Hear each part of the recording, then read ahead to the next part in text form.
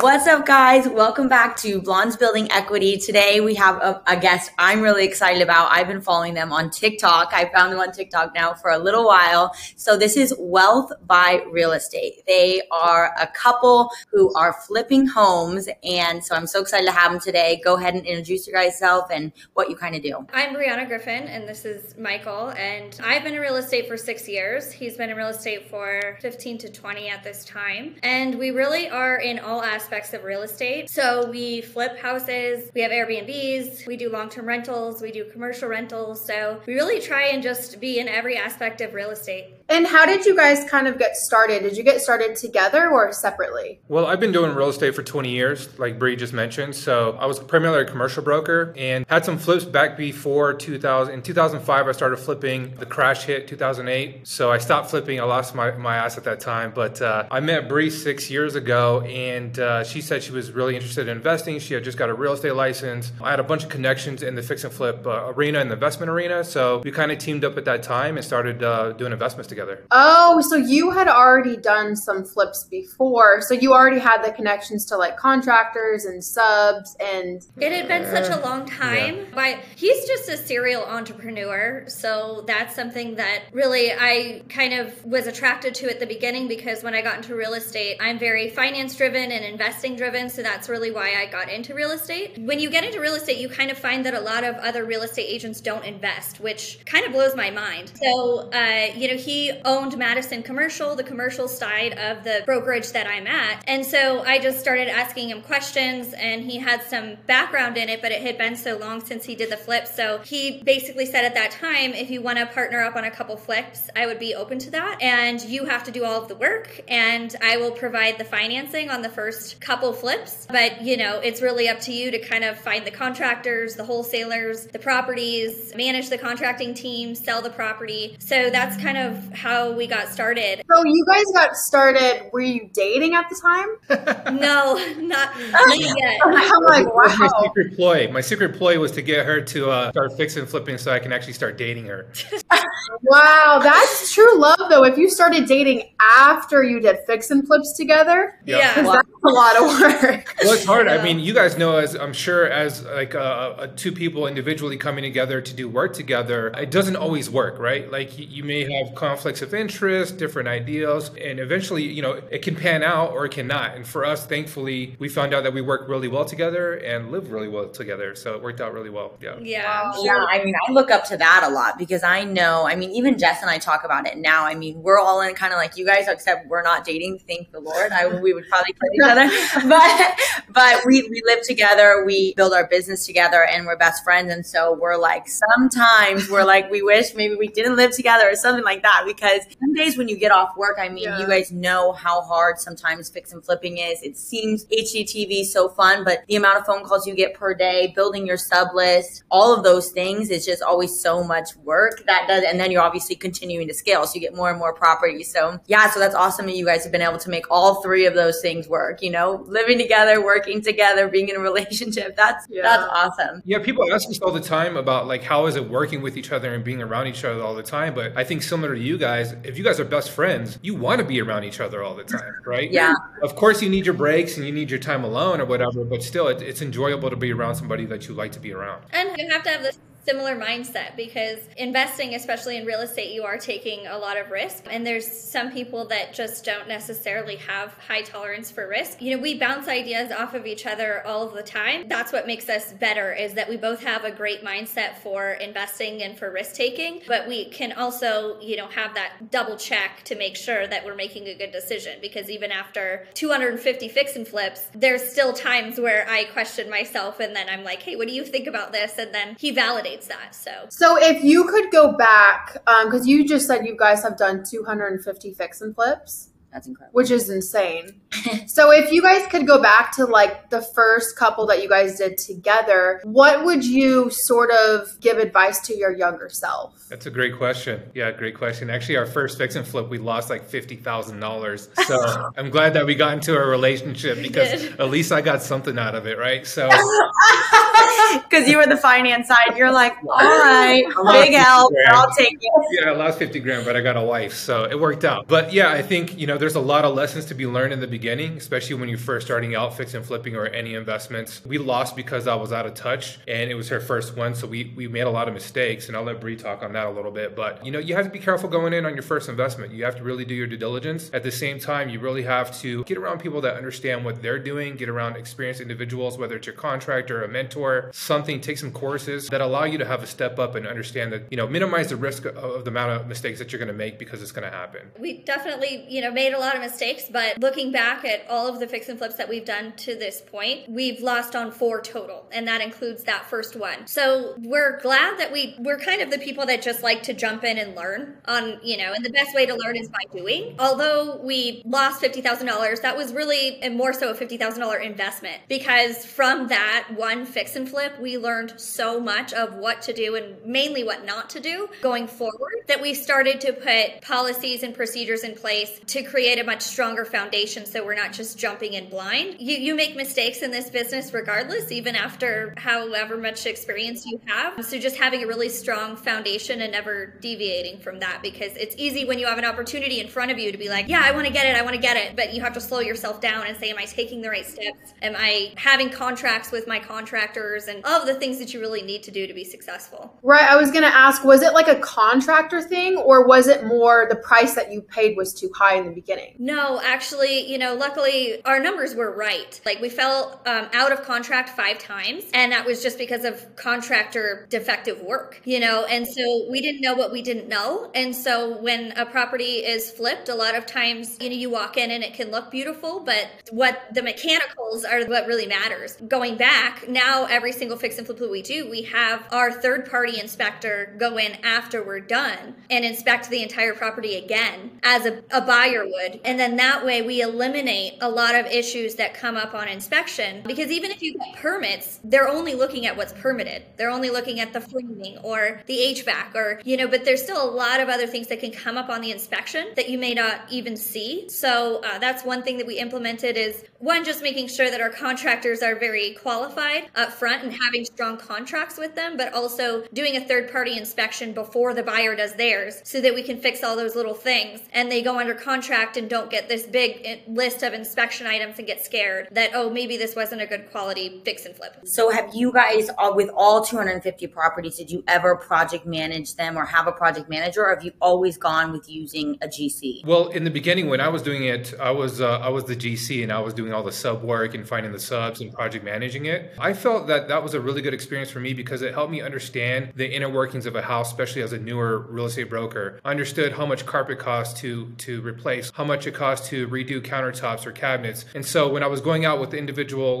buyers and sellers, and they had questions about, hey, I don't know if I see these cabinets are kind of messed up. Well, you can paint them, you can replace them. Here's the cost, right? It just made me a much better real estate broker and a much better GC. That way, when we hire a contractor and they're telling me, oh, this is how much it's going to cost to bid out a kitchen remodel, well, I know exactly the cost of a kitchen remodel. You can't play me. I know the cost, right? So it made me a better realtor and made me better a fix and flipper. But now, because you guys have scaled to such a level, you're like, nope, only contractors. And so how do you kind of find, how many fix and flips do you usually do at once? How do you find that many contractors? At any given time, we're probably doing between 20 to 30 fix and flips. And so, on an annual basis, we usually end up somewhere around 60 to 100 in the past couple years. So we're very reliant on our GCs to do the work. But certain trades that I always keep control of is my structural guy, because, he can go out to a property for me in one day. Same thing with sewer and my roofer. So those are my 3 kind of go-tos that I manage. And then we have the GCs manage everything else, plumbing, electric, all of that kind of stuff. A lot of times I find the 3 highest ticket items is sewer repairs, structural repairs, and roof. So I try and have those checked out while we're under contract before we close on it.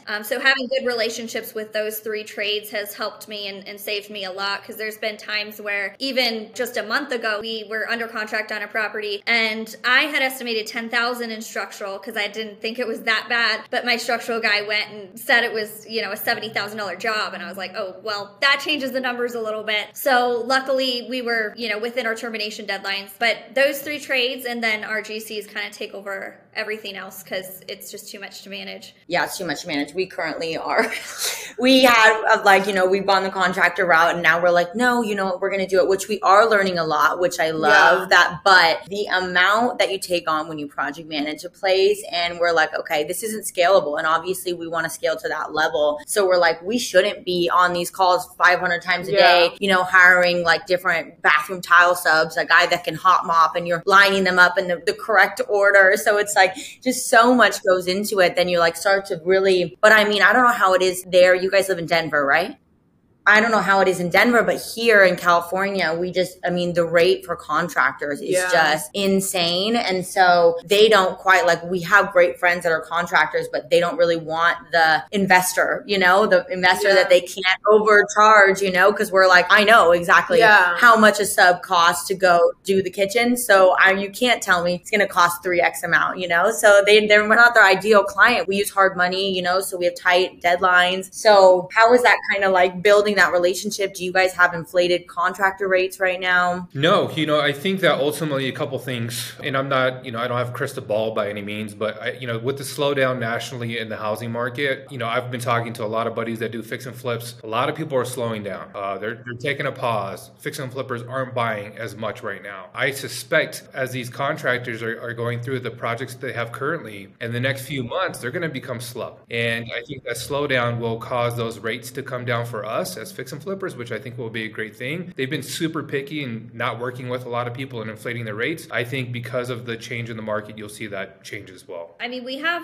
really one GC who's our go-to, who does a majority of our projects. And then we have two other GCs that can manage several projects at a time, but they're still not at a level where they can manage a lot at a time. Really, we've been trying to find other GCs in the past 2 years adamantly, but just have not been able to find people who can either give us the pricing that we want or who are qualified enough. So that's been a huge challenge. However, even just in the past month alone, because seeing a lot of fix and flippers slowing down, we now just added 2 more GCs because these GCs are reaching out constantly. Before I could barely get a hold of them, but now I have one guy texting me every single morning trying to get into this property, and I'm like, we don't have possession yet, so hold up. He's like, well, let me know when you do, let me know. And then the next day it's the same thing. I'm like, we still don't have possession. I will let you know when we do. But I mean, you're starting to see contractors be a little bit more eager for business, because I think some of the homeowner work is also dying down. It was really heavy during COVID, the height of COVID, because everybody was home. Now people are going back to work, and then flippers are slowing down a bit. So hopefully that will help on the GC side. Oh, I was just going to say, how many projects does the main GC that you guys have that you like, how many does he manage at once? And also, how much are those, what is the price range? All over the place. I mean, he really does anything from our $200,000 condos all the way up to $1 million properties. We try and keep him away from the high-end stuff because he's more so, I would say, a mid-grade contractor. So, we try and give him a lot of our lower-end properties and just higher volume.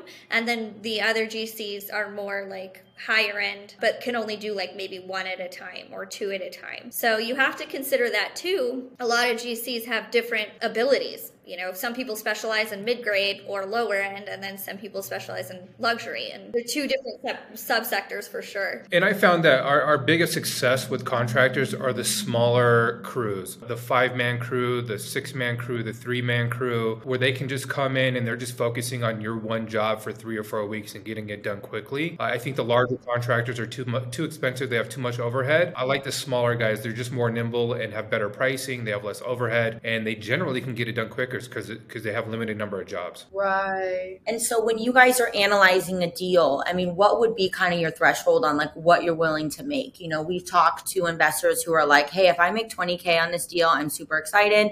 And then we do high-end homes. So we've been navigating, maybe we should go down to a little bit low end just to really up our volume. But, we shoot for 100, 200K profit on per deal. So what kind of is your threshold that you kind of take on? For our lower end deals, I mean, we we flip condos and townhouses too. And for those, we're willing to make 20 to 30 on those because, you flip them. We usually flip those in about a month. So, and then we have them sold. So our holding cost is really low. So we're willing to make much less on those. But for houses, we like to make at least a 50% cash on cash return and 10% return on investment. So those you usually see, I would say, a minimum of 50 to 100. And then for higher end stuff, you definitely want to see the 100 to 200 spread at least because your holding costs are so high that if you have to hold it for another 6 months, that can eat in, a $30,000 or $50,000 to your profit pretty easily. Yeah, no, I know. And that's what I mean. Holding costs for us now is just like once you start to scale and you having to have, and the construction costs are so much higher. So when you do a construction pull and you're waiting for your lender to pay you back,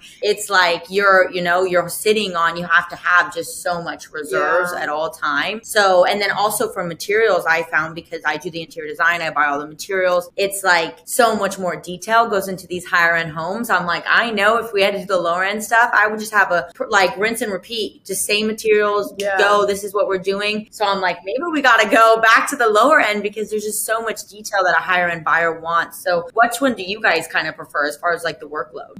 Lower end for sure for us. I mean, there's the buyer pool's massive for lower end stuff. For condos and townhomes, we get in and out, like Bree said, 30 days or less. And really there's no roof, no sewer, no exterior, anything. It's literally just a lipstick interior flip, which makes it super convenient. And for us, we have a brand book. So we make a brand book for our contractors and said, here's the tile we get, here's where to get it, here's the paint we use, here's the SKU numbers. It's the same process, so they can buy in bulk as well and get a super discount. And then they hold that and they use the same stuff every single time for all of our lower end stuff. Oh, wow.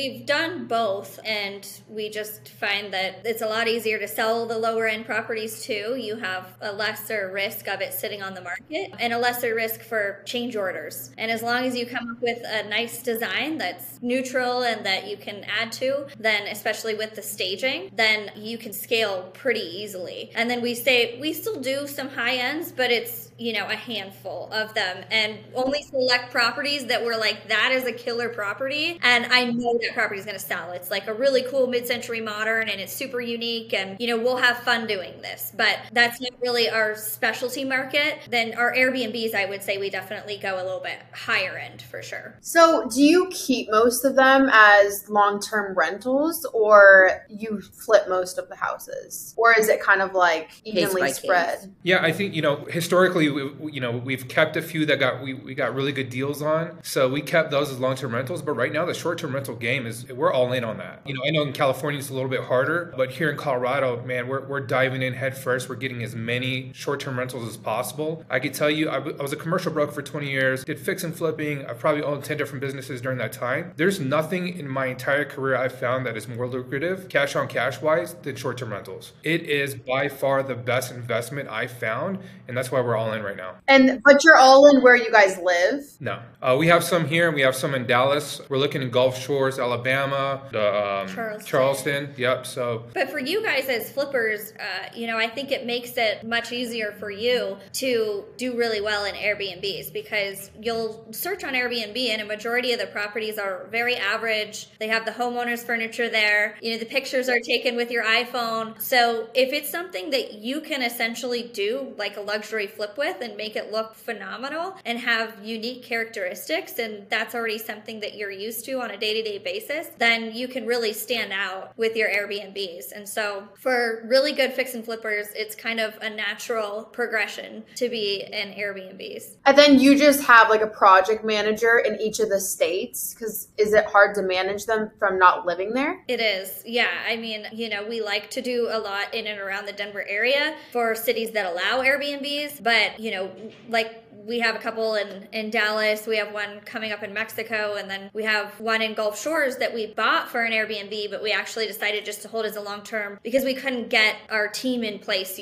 in time. We found that contractors there move so slow. They just don't like to work. It's kind of a vacation thing, So Yeah. that's why we ultimately decided just to do a long-term rental. But having your team lined up there would be crucial to, buying a property and executing on that rehab for sure. And how do you find a team? Do you fly people out that you already have hired, or you just specifically find people in that place? We've done that before. That becomes a nightmare because they're under a tight time frame and then they cut corners and try to get it done quickly. I'd rather have somebody that's there locally. So we've done it both ways, but really we like to invest in cities where we have connections already. I have a really good friend of mine in Dallas, so he's a realtor down there. He already knows contractors. He has all these people that we already need. So it was really easy for us to make that decision because he was the boots on the ground for us. And, he wasn't necessarily a partner, but someone that had all the connections we needed to make sure it was done well. Right. And so who furnishes? I furnished my flip in Puerto Rico, and like that alone was just so much work. And so when you guys are doing, that's what I see when I see Airbnb, and I'm like, you also have to furnish that unit.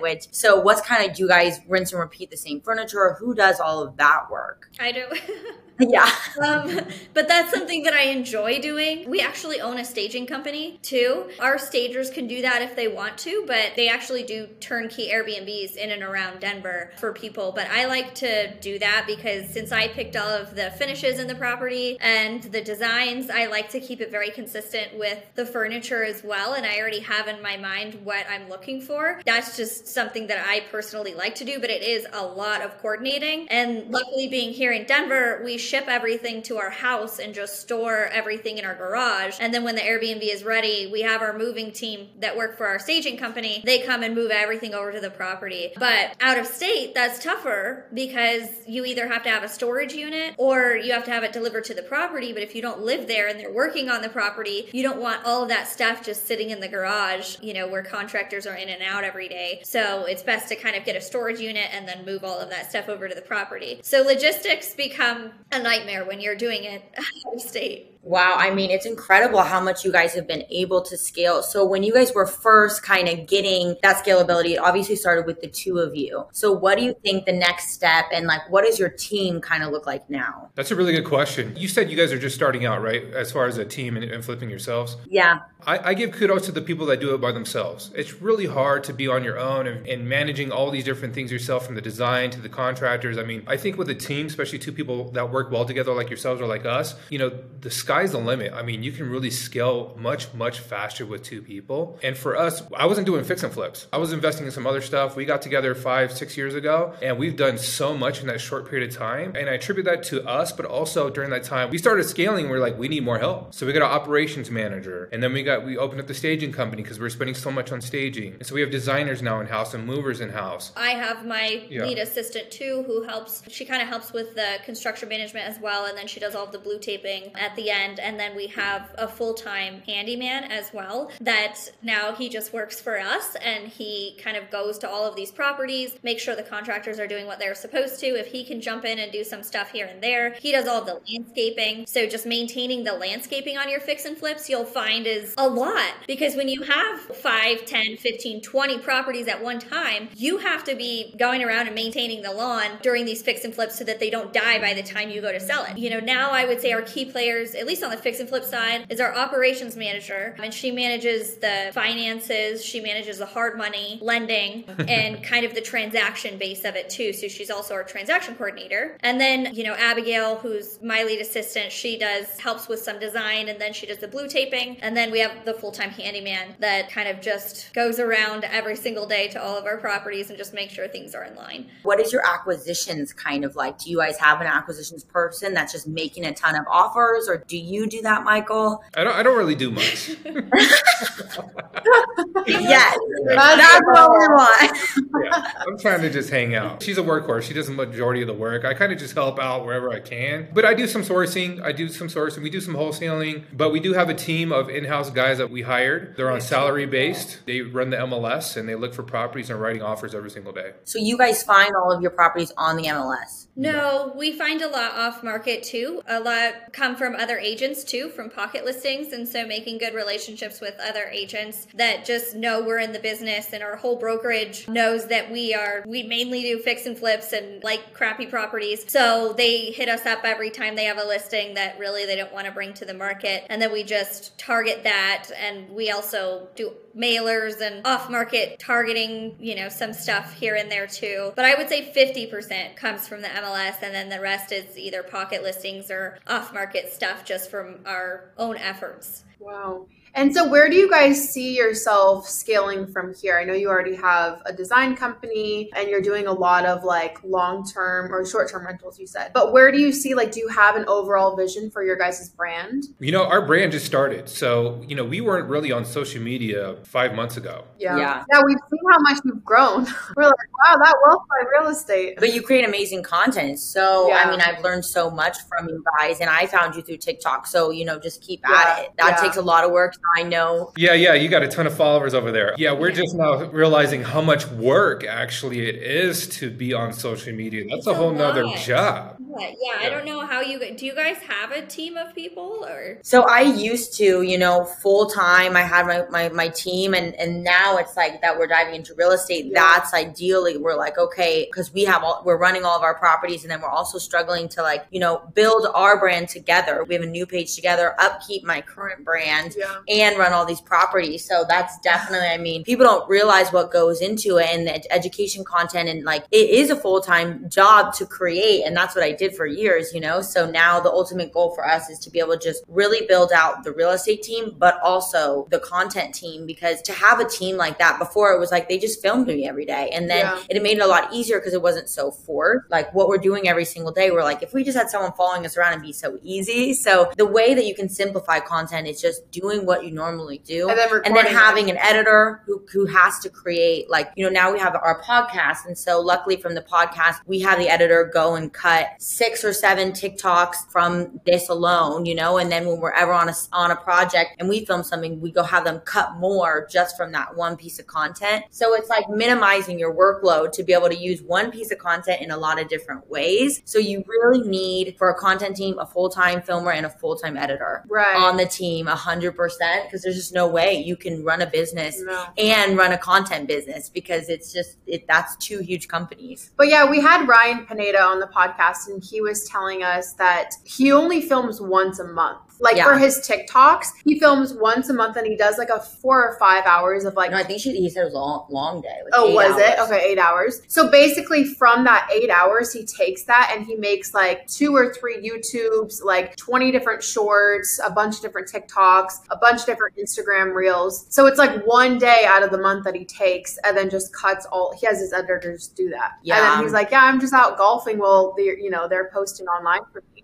That's the way that you have to do it. Well, a lot goes into that. He pays $40,000 a month for his content team because you need those crazy editors, but you also need, you guys see, especially when you're doing education content. And for me, when I was a professional stunt woman, the amount of work that goes into the prep. Yeah. You can't just get on there. You have to know what you're going to say, and you have to have that content prepped out. Yeah. So you need and you need someone that's and I used to have okay, this is what you're filming. Here's 30 ideas. Here's 30 trends. Here's 30 things that you need to do. So the work that goes into it and out of it, you really have to have a big team to be able to do what Ryan does, because there's just no way to sit down and have film 30 TikToks if you don't have those ideas and those concepts prepped, or else it's going to be really bad TikToks, and they still need to be good, And I think the hardest thing when you're doing that is you can't just hire a Joe Schmo. You actually have to have someone that understands your vision, because you can't just have someone being okay, here's 30 TikToks, and it has nothing to do with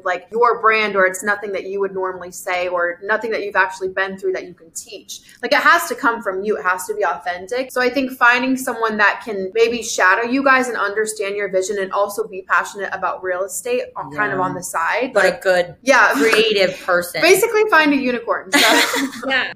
We've gotten really fortunate with our videographer and editor at this point, and he helped us create our courses too, because we just created our courses on fix and flipping and short-term rentals and long-term rentals. But he's been instrumental really in our social media, because we weren't on it before at all, because we were so busy with our normal lives that we said we have to hire somebody who can do this for us, because otherwise it's just never going to happen. So where can people go if people want to take your guys' course? Where do they search that? So we have a website. It's wealthbyre.com, and you can go there and find our courses. Again, we have 3 different courses that we just launched a few weeks back, actually. Wow, congratulations. They're very in depth. Everything we've learned in our experiences, whether it's her, she was a financial analyst before she became a real estate broker. So she was underwriting billion-dollar energy loans to energy companies. And so we kind of paired our knowledge, and she's created all these spreadsheets and analysis and really in-depth information. And we're really giving all that away, our last 20 years of experience, into our courses, which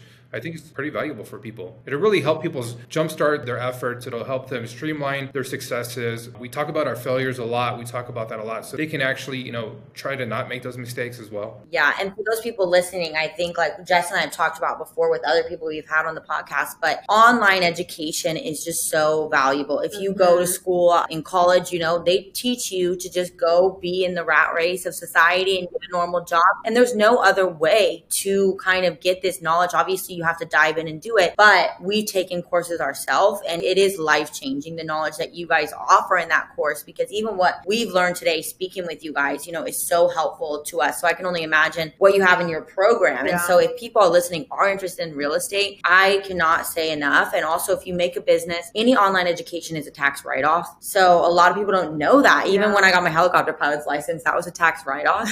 Any education is a tax write-off. So go do it. There's nothing better than expanding your knowledge. And if you can skip, a step of failing by learning from someone else, that's going to save you a lot of money. They on their first deal lost $50,000. And for a lot of people, that would scare them and they would completely stop. So even just, knowing that it's okay to make mistakes, but now they can learn from your mistakes and hopefully not make those same mistakes, so that whatever you pay, $5,000 for a course, could save you $50,000 on a deal by not making a mistake. So and people always ask us like, how can I start investing into real estate? And Brandon Miller, he always says like, if you have the money to actually buy a house and renovate it, go do that. But if you don't have that money, buy a course. Like literally learn from someone that's already been through it and already done it, if you can't do it yourself. So I think that's the first step. Anyone who's listening, if you can't go buy a house and learn from your own mistakes, learn from someone else's and go get a course. Yeah, definitely. I mean, that's, you want to be the brains in the operation. And if you have that, you have the knowledge of what is a good fix and flip in the entire process, or Airbnb or long-term rental, then you can always partner with a financial person who, has the funds, but you have to have that knowledge. You have to be bringing something to the table. If you're not bringing anything to the table, it's hard to find a partner that's willing to, do everything for you. Yeah, that's such a good point, because we talk about JV deals a lot on here too. Like if you want to do your first fix and flip, like you really can be like pushing and being like, I'll do all the work, just like you did at first, Brianna, with your husband, but you could do all the work and they can provide the financing. But the only way that makes sense is if you know what you're doing and you're going to do the work right. Because if you have no idea what you're doing and you go ask somebody for $300,000, they're going to be like, are you kidding me? So at least you can show like, I'm so knowledgeable about this. I went through this program. I know what I'm doing and I'm ready to dive in. Then you can probably get another investor on board to invest in your project. So it's super, super valuable. Before